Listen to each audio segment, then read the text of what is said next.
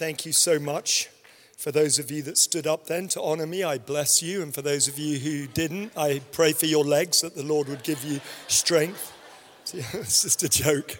It's always awkward, isn't it? Do I stand? Don't I stand? I've already been standing so much. Thank you, Lord. You know, I want to continue this morning preaching, or this afternoon now, preaching on the grace of God. And Murray started us off last week out of 1 Corinthians 15 and did an amazing job just opening up to us the revelation that we've received this grace in Christ Jesus. We stand in this grace in Christ Jesus, and we're being saved by this grace in Christ Jesus. And I loved how Murray just talked about I think the biggest issue of the human heart outside of Christ. And even for those, if we have a worldly mentality in Christ, we can still find ourselves stuck, as I will show you in just a moment. But I loved how Murray talked about the mini-me. Do you remember the little Murray? You know, I call it the mini-me. My brother Russ calls it the mini-me, and I learned it from him. And then, you know, over here we have the big Murray. The maxi-me, the mini-me, the max-me. And, you know, from the moment we were conceived into this mentality, because this mentality is the mentality that the race of Adam have had from the moment that Adam chose not to obey God, and with his wife Eve, and instead of obeying God, they broke the eternal law, and they chose their own destiny outside of God, and they ate from the fruit of the tree of the knowledge of good and evil. And in many respects, that's what this whole thing is, you know, the evil little me, and then the amazing good me that I can be to be impressive, to cover up the reality. I've got this horrible little reality going on the inside. For me, it was when I was 5 years old that I became fully conscious of this reality, and then continue to do my very best to perfect it even after getting saved. And it's only grace that set me free and continues to set me free. But when I was 5 years old, Murray and our parents were missionaries in Nigeria for 20 years. And as part of the call of God on their lives, my parents sent us both to boarding school. I was 5 3/4 when I was separated from my parents and sent to boarding school. And it was a horrible experience, everybody. I just hated being separated from mom and dad. And I hated being separated from my brothers. And because I'm the oldest, I had some serious separation anxiety. But how many of you know that in a moment like that, the devil probably wasn't the devil himself. I think Satan was probably doing something with someone else somewhere else in the world. But some little demon somewhere that was assigned the task of making sure that my life descended into a horrible cesspool of demonic thinking, whispered into my heart, this little devil whispered into my heart when I was lying on my bed that first night, separated from mom and dad, and said, Duncan, you are a nothing and a nobody. You're a nothing and a nobody. You must be a nothing and a nobody because even your own mom and dad, that's right, the ones who you thought loved you so much, yeah, well, even they have rejected you, and now you're abandoned. And you're unworthy of their love. Come to think of it, you're unworthy of any love. Come to think of it, you're unworthy of anything. And there I am in my bed, sobbing my heart out into my pillow, believing, just open, a massive open door in my heart for the enemy to whisper a whole bunch of lies. Were any of those things true? Nope. My parents had not abandoned me. My parents had certainly not rejected me. And none of what was happening to me was because I was unworthy. In fact, all of it was because of the call of God and their good-heartedness in being obedient to Jesus. Now, I don't want you to judge my parents as to what they did, whether they did right or wrong. That's not for you and I to make a judgment over. And when they stand before Jesus, I'm sure they will have an amazing commendation for loving him more than anything else. But nevertheless, I was vulnerable in that moment and seemingly incapable of believing and accessing the truth. And the truth is that I'm accepted in the beloved, that's Jesus. I'm loved by God from before time began, and he has an amazing plan and purpose for my life. But in the midst of that pain and in my union with sin and my union with the race of Adam, I was incapable of accessing that truth. I was incapable of accessing in that moment the grace of God that was pursuing me in my life, and as we shall see, had been pursuing me from before time began. Now, for each of you, it might not have been boarding school, but there's been a moment the enemy has worked you over one way or another. And at some point before you were probably the age of 10 or a teenager, the enemy had sowed sufficient lies into your heart that you too were believing the same things that I was believing. That we're a nothing, we're a nobody, and that's why we've been rejected, we will be rejected, we've been abandoned, and we will continue to be abandoned. And by the way, if anybody finds out our little secret, that little truth that you're nothing and nobody and that you're shameful, you're going to be rejected and abandoned. So whatever you do, run, hide, cover it up. Don't let anyone know. That's what fear does. That's what fear whispers into our hearts. And so, and the worst, most horrible, demonic friend of all is control, who comes along and says, yeah, but don't worry. All you have to do is do what I tell you and you'll be fine. You'll be fine. Nobody will find out our little secret that you suck. And nobody will find out and reject you and abandon you because you're so unworthy. You'll be fine as long as you do what I tell you. You'll never have to deal with shame and you'll never have to run. You'll always be the best. Come on now. Come out of the little you. Let's go to the big you. Let's introduce you to somebody that you can be to make sure nobody ever rejects you. Here it goes. 5 years old, 5 3/4 years old. You know what? Nobody's going to reject you if you're the smartest kid in the class.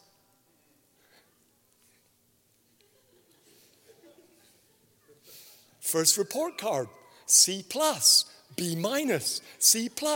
It didn't take the gift of interpretation to know that my report card was not confirming that I was the smartest in the class. In fact, sitting down with my dad, and I could tell he's looking for all the A's and they just weren't there. Oh, that's right, you suck, don't you? You're just not smart, says that nasty little demon control. Don't worry about it. All you got to do is be the best at sports. Come on, you can kick a soccer ball. Come on. What's wrong with you? Got 2 left feet? Oh my gosh, you can't even kick a soccer ball. Don't worry, softball. You can hit the softball. What are you, blind? You can't even see the ball. You've been struck out 3 times for the last 3 months. You just really suck. But don't worry, you could become a musician. Yeah, you could be a drummer. Oh, sucks to be you, doesn't it? Born in Nigeria, but you're not a black man. You're a white man with a black man trapped in a white skin. And you don't have any rhythm. Oh dear. Don't worry. You could play the guitar. Oh, but you don't have the patience, do you? And by the way, whenever you play the guitar, you make this silly face. And nobody wants to see that face. The clarinet, we could stick it in your mouth and shut you up, and then you could blow that clarinet. Oh, but wow, nobody ever wants to hear a clarinet player. Dear, oh dear, you really do. Well, there are people, don't get caught up on that one. There's those that love the clarinet. I'm talking about what the devil said to me, not what's true. And so it went on. A constant battle to be a someone in control, to be the big me, to show the world that I'm a somebody. Then I got saved.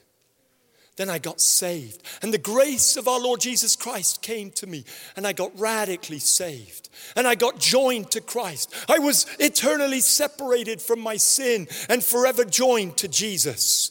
Adam had joined me to his sin and the sin of the human race. My sin had condemned me to an eternity in fire. But Jesus came as the last Adam, as 1 Corinthians 15 goes on to say. And he set me free by dying on the cross as my sin, for my sin, with my sin. And he separated me from my sin when he took all of my sin and your sin and the sin of the world into the fiery lake of burning sulfur, and he threw it in there forever. And he made a way so that because he had united himself to us in our sin and death, now we were united with him in his life and in his righteousness. And now because he's alive, when the Father raised him from the dead, the reason why the Bible uses almost every single Greek word for power known to the Greek language in Ephesians 1:19 is because Paul is running out of superlatives to describe the greatness of the exceeding power that God the Father exerted in his Son when he raised Jesus out from death and out of the grave, united to you and I, and lifted his Son up forever to the highest place above all. And in doing that, lifted us all with him. Yeah! The greatest victory the universe has ever witnessed. The moment of resurrection power when Christ was raised from the dead, but so were you. And you're alive because he's alive. And the Bible goes on to tell us in Ephesians 2, verse 6, that we are seated with him in the heavenly places. We're in Christ Jesus now, everybody. Shikabanga. You are in Christ. He is your life. You're in him. You're no longer the mini you who's a nothing and a nobody in Adam. And you're no longer the maximum you in Adam, trying to be all things that you could possibly be to hide that little you over there. No, you are now united in Christ, and you're a new creation. You are a new man, a new woman, united with Jesus Christ. Hallelujah. And that was a gift of grace for you. However, the enemy, he's such a dirty, foul player. He doesn't care if he fouls out there on the football field. He doesn't want to play by any rules. He's been a lawbreaker from the beginning. So he's not playing by the rules. So he comes along and he whispers into your little heart, your new born-again heart. Hey, so you're saved, huh? Born again now. Woo! Wow. Yeah. How come you still lust? And how come you still look at pornography? And how come you want to cheat on your taxes? And how come you're beating your brother and sister up that was your friend? Your brother and sister in Christ that was your friend just because you found out that they voted a different political party than you last year.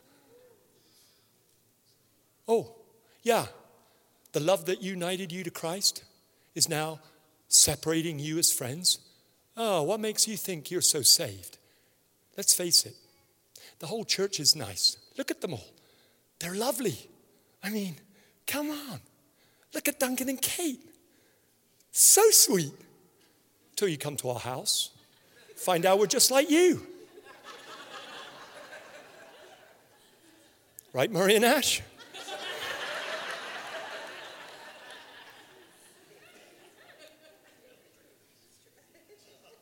And so the enemy comes and whispers his lies and says, hey, look at everybody else. They're nice, but you're not. Remember that little issue? Yeah. Well, now in the midst of all these nice people, they're not like the worldly people that you were with before you got saved. These are all the nice people. These are the nicest, most loving people on planet Earth. And they're going to find out you suck. And if you think abandonment was an issue before you were saved, you wait till you find out what it feels like to be abandoned by people that walk in love. You're going to really, really hate your life. So you know what you need to do? You need to make sure that none of these born-again believers around you, that's right, your brothers and sisters in Christ, the saints, let's make sure they never find out our little secret that you're a nothing and a nobody. And let's make sure that by making sure, says Control, that you're the best Christian you can be. All you got to do is listen to me. Read your Bible. Pray. Fast. Go to church every Sunday. Oh my gosh. Read your Bible, pray. Fast, fast. Read your Bible, pray. Fast, fast. Read your Bible, pray. Fast, fast. Read your Bible, pray. Fast, fast. Read your Bible, pray. Fast, fast. Lean, lean, lean. I'm really leaning. Bind that devil. Cast out that sickness. Do it all. You can do it. You're a man of God. Oh, too bad. Sucks to be you, doesn't it? You're sick in bed. You can't pray. And you hate reading the Bible. Wow. You see, same rules, same game, same rules. Same easy doorway if it's all about you.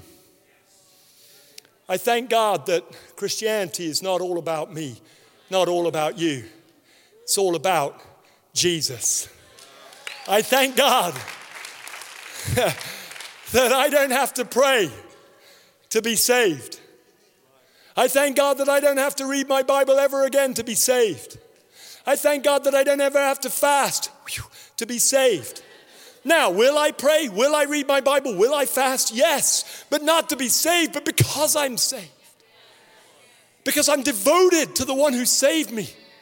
Because the grace of God that saved me is also the grace of God that's propelling me to know Christ deeper.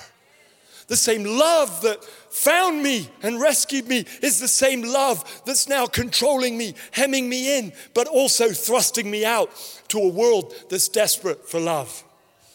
I want you to turn with me, please, to 2 Timothy chapter 1. 2 Timothy chapter 1. Verse 3, I thank God whom I serve with a pure conscience, Paul says. Actually, let's just go a little bit back. Paul, an apostle of Jesus Christ, by the who? By the will of who? God. According to the promise of life which is in Christ Jesus, to Timothy, a beloved son. Grace, mercy, and peace from God the Father and Christ Jesus our Lord. Can you imagine Timothy reading this from the very, very first time? You know, he didn't have a Bible to open and go, where's 2 Timothy again? He's receiving this letter from the most awesome apostle on the face of planet Earth, who, despite the fact that he's in prison in chains, is more effective than he ever was when he was walking around free. More people are getting saved through Paul's ministry while he's in chains in prison than ever got saved when he was walking around in the cities. Why? Because the fruit of his work were out there reaching the lost. It's one thing to be a disciple and have disciples. It's a whole nother thing to be a discipler of disciples who disciple others. And God's called you by the grace of God, not just to be a disciple, a follower of Jesus, but he's also called you to be a discipler of others to follow Jesus. And being a discipler of others is a higher calling than being a disciple. Is there only one person in here who's excited about being a discipler? That's Aisling, because she's going to San Diego to plant a church. Shakaraba. Okay. I thank God whom I serve with a pure conscience, as my forefathers did, as without ceasing I remember you in my prayers night and day.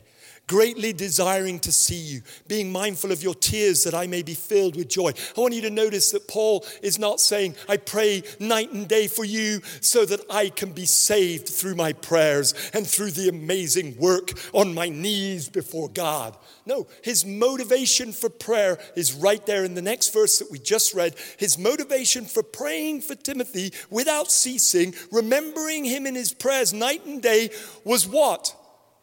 Joy, that I may be filled with joy and greatly desiring to see you, being mindful of your tears. Love is motivating him to prayer. Do you know you will always do far more in love for the one that you love than you ever will when you're trying to serve? When I call to remembrance the genuine faith that's in you, which dwelt first in your grandmother Lois and your mother Eunice, and I'm persuaded is in you also. I think this verse is just amazing because it shows us that God and the grace of God in our lives is able to forever alter the course of not just our own lives, but the generations that come behind us, that come after us from our own loins. I thank God that all of those nasty lies, both the lies that I believed before I got saved, and then all the nasty lies that the Lord has worked so wonderfully, not just me, but the grace of God at work in me to set me free from believing all those lies that Christianity is about my prayers and my going to church, my works, my gifts of goodness to the poor, or whatever it might be. All of those things are just eradicated more and more from my life because the grace of our Lord Jesus Christ is becoming the thing that I live in more and more.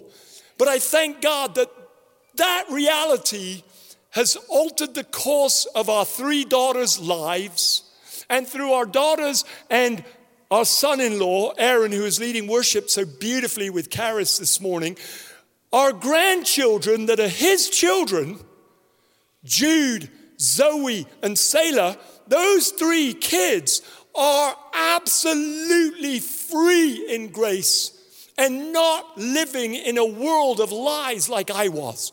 Why? Because what started in Eunice that went to Lois and now has come to Timothy. What started in my mom and dad came to Kate and I, went to Jess and Aaron, and now in our grandchildren. You guys, listen to me. Reach up right now. Take hold of grace, because this grace will alter the course of every person from your generational line after you. Take it and pull it down. In Jesus' name, by faith. Right. Therefore, I remind you to stir up the gift of God which is in you through the laying on of my hands. For God has not given us a spirit of fear, but of power and of love and of a sound mind. And right now, when we're in a world that's just discombobulating seemingly in so many ways, and certainly we're aware of that because we have access to more information than any other generation that's gone before us, it's easy to be overwhelmed with fear. Oh my gosh, that coronavirus, is it going to come near me? Is it going to come and alter all of our lives? What the heck's happening? Oh no. In the name of Jesus, coronavirus does not come near us. Because there's power in the name of Jesus. And so instead of walking out of fear, and did you know that fear is literally negative faith? That in the same way that faith in the positive creates your world and brings the impossible into the possible, fear is like demonic faith dressed up to bring it to you according to your faith. And the Bible says the very thing that you're fearful of becomes the very thing that you experience. Why?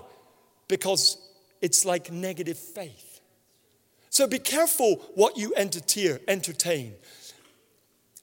Death, let me say this, sickness is death slowed down. If you think about it, if you didn't have an immune system that was functioning well, the simplest sickness, the simplest pathogen would end your life, because all sickness is death slowed down.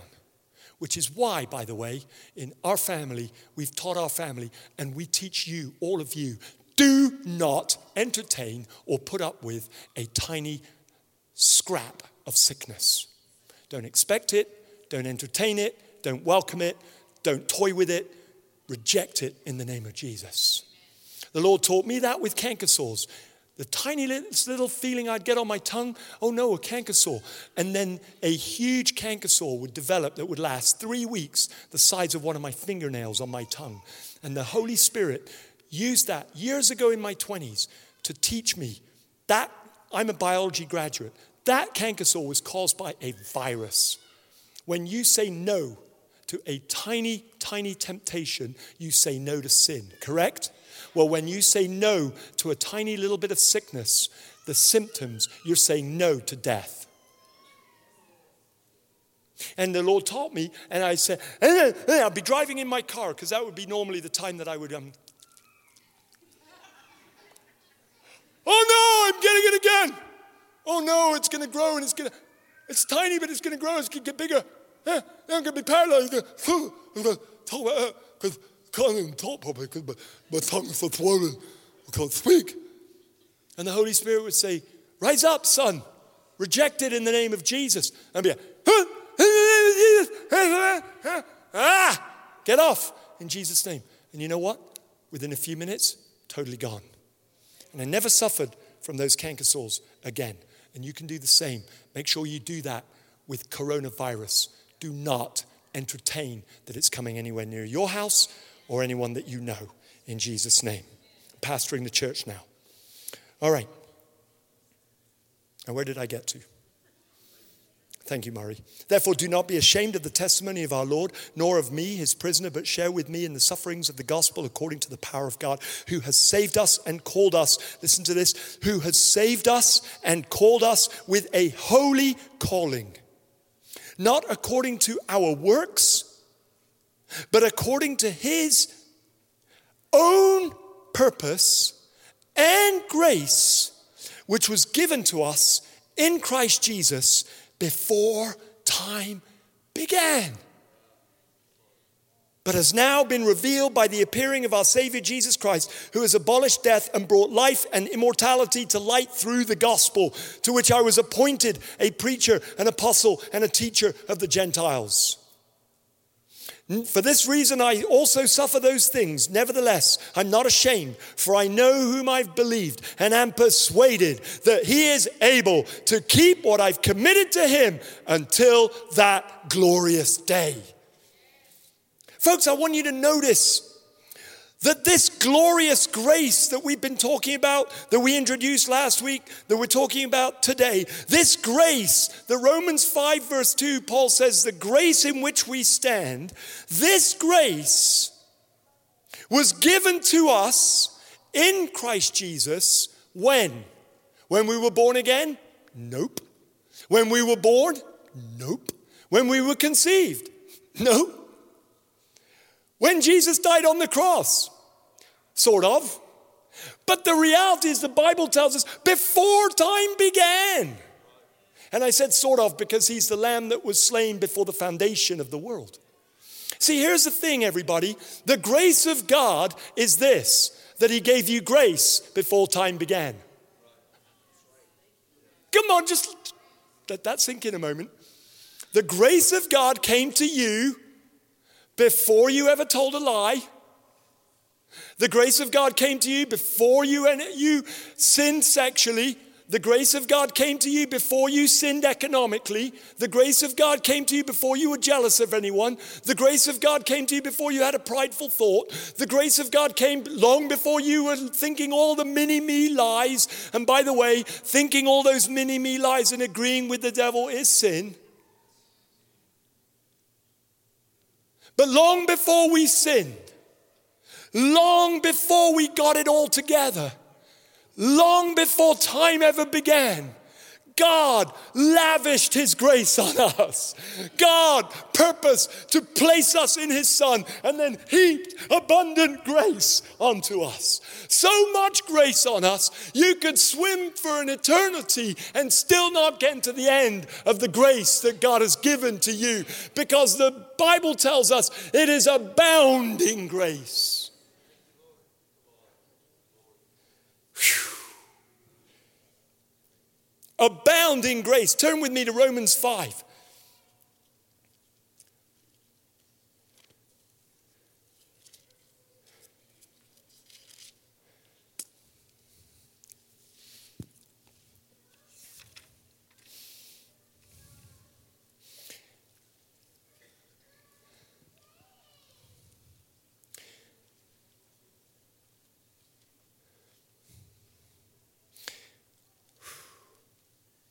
If through the one man's offense, death reigned through the one, speaking of Adam, much more, verse 17, much more, everybody say much more.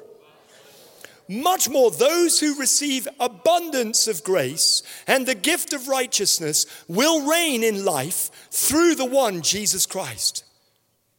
Therefore, just as through one man's offense, judgment came to all human beings, resulting in condemnation, even so, through one man's righteous act of dying on the cross and being raised from the dead, the free gift came to all human beings, resulting in justification of life. For as by one man's disobedience many were made sinners, so also by one man's obedience, Jesus, many will be made righteous. Moreover, the law entered that the offense may abound. But where sin abounded, grace abounded all the more. Now think about how powerful sin is. Even as Christians, we struggle with sin.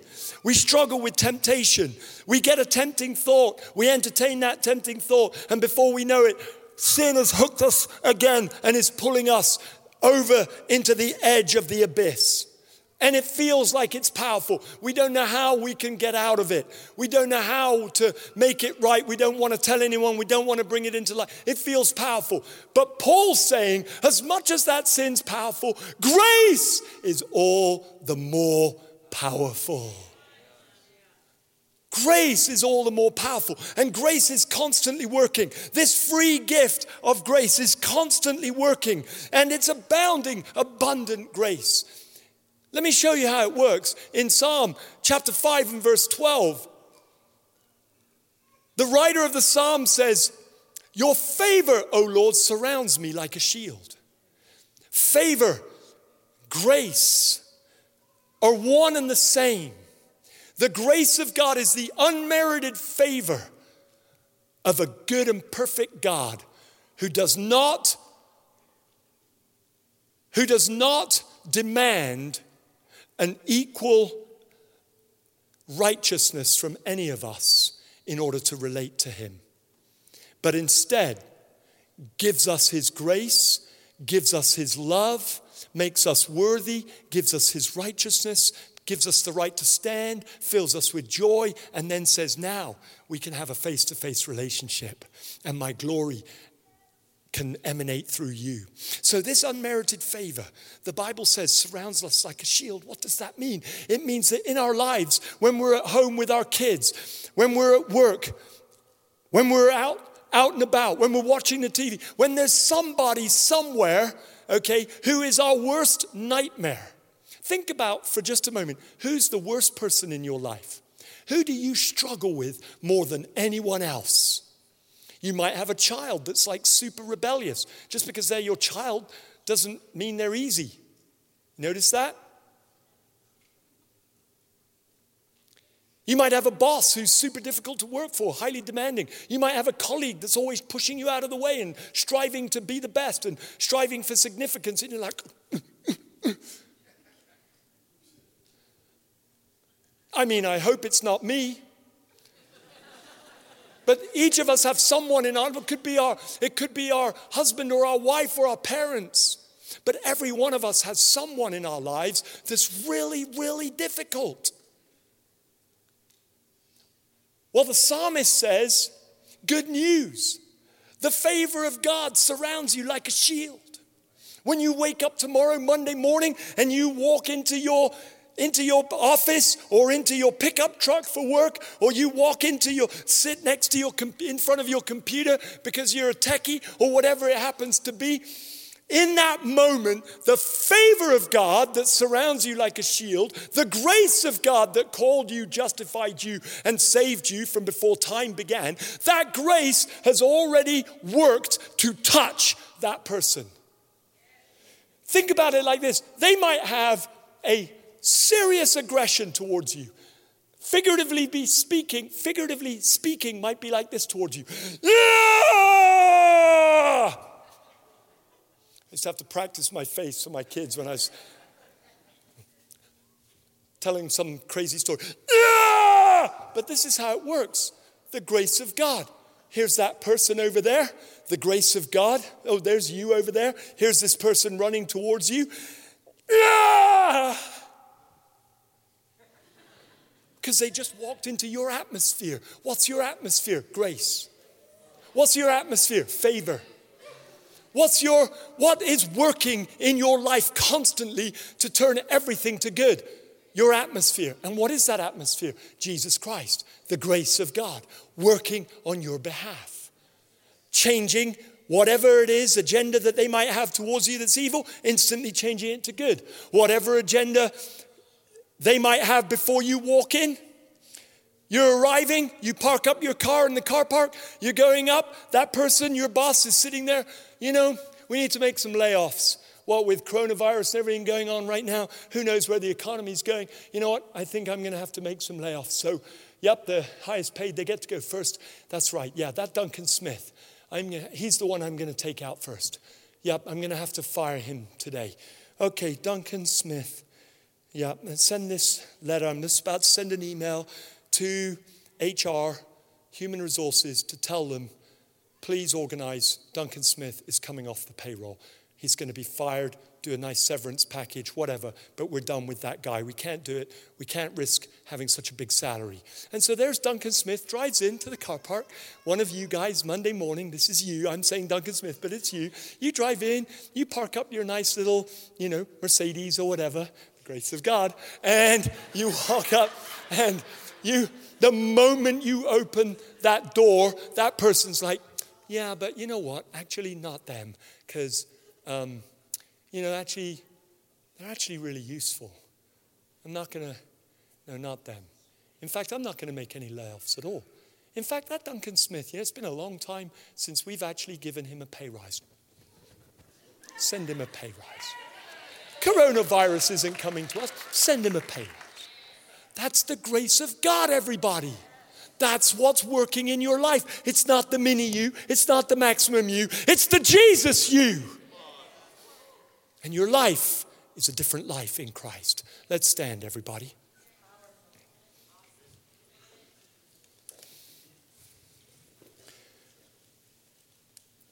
Moreover, the law entered that the offense may abound, but where sin abounded, grace abounded so much more. Why? Why does grace abound? We just did the offering declaration, and in that we wrote that and put in that my favorite verse, 2 Corinthians 9:8, one of my favorite verses. This amazing God is able to make all grace abound to you, so that having all sufficiency you may abound in grace, abound in all things. Why? Why is all this? Where does all this abundance all come from? Where does this grace come from? It's right here in John 1. In the beginning was the Word, and the Word was with God, and the Word was God. Verse 14, and the Word became flesh and dwelt among us. And we beheld his glory, the glory as of the only begotten of the Father, full of grace and truth. Full of grace and truth. Verse 16, and of Jesus' fullness, of the Word's fullness, we have all received grace upon grace upon grace. For the law was given through Moses, but grace and truth came through Jesus Christ. Let's lift up your hands right now as a whole body of Christ. Let the God of all grace lavish you with his grace right now. Let him give you grace from the fullness of himself. Father, in the name of Jesus, let the revelation of the grace of your Son, Jesus Christ, permeate every single one of us, all of our thinking, all of our emotions, all of our mindsets, Lord, so that in everything we walk in grace. We walk in your favor, Lord, and we give that grace away. We give that favor away. The Bible tells us in Acts chapter 4, verse 33, that great grace was upon the early church. Just right now with your hands open, ask the Lord, Lord, would you cause great grace to be my experience. Would you give me an atmosphere around me that's great grace? Great grace. Great grace with my wife. Great grace with my husband. Great grace for my children. Great grace for my employment, for work. Great grace with amazing ideas, creative ideas. Great grace, Lord. And Lord, I ask you that salvation, that same grace that I receive from you, let that grace pursue everyone in my world. That the Word of God Himself, the word of grace,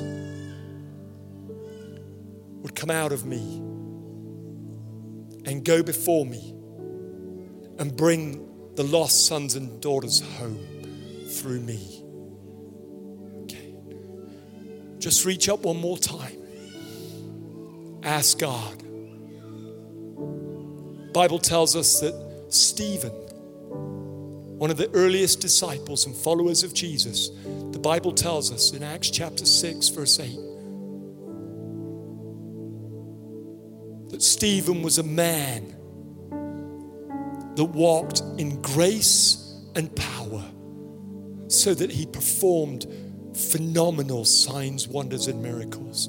Lord, I ask you that you would baptize us all as a whole family, church family, that every one of us would be like Stephen, immersed in great grace and power, so that you could enable us to live a life where in everyday lives, not as celebrities, not like Christian celebrities, but in everyday lives, every one of us constantly making you, Jesus, the one that everybody celebrates through your miracles, signs and wonders done through us.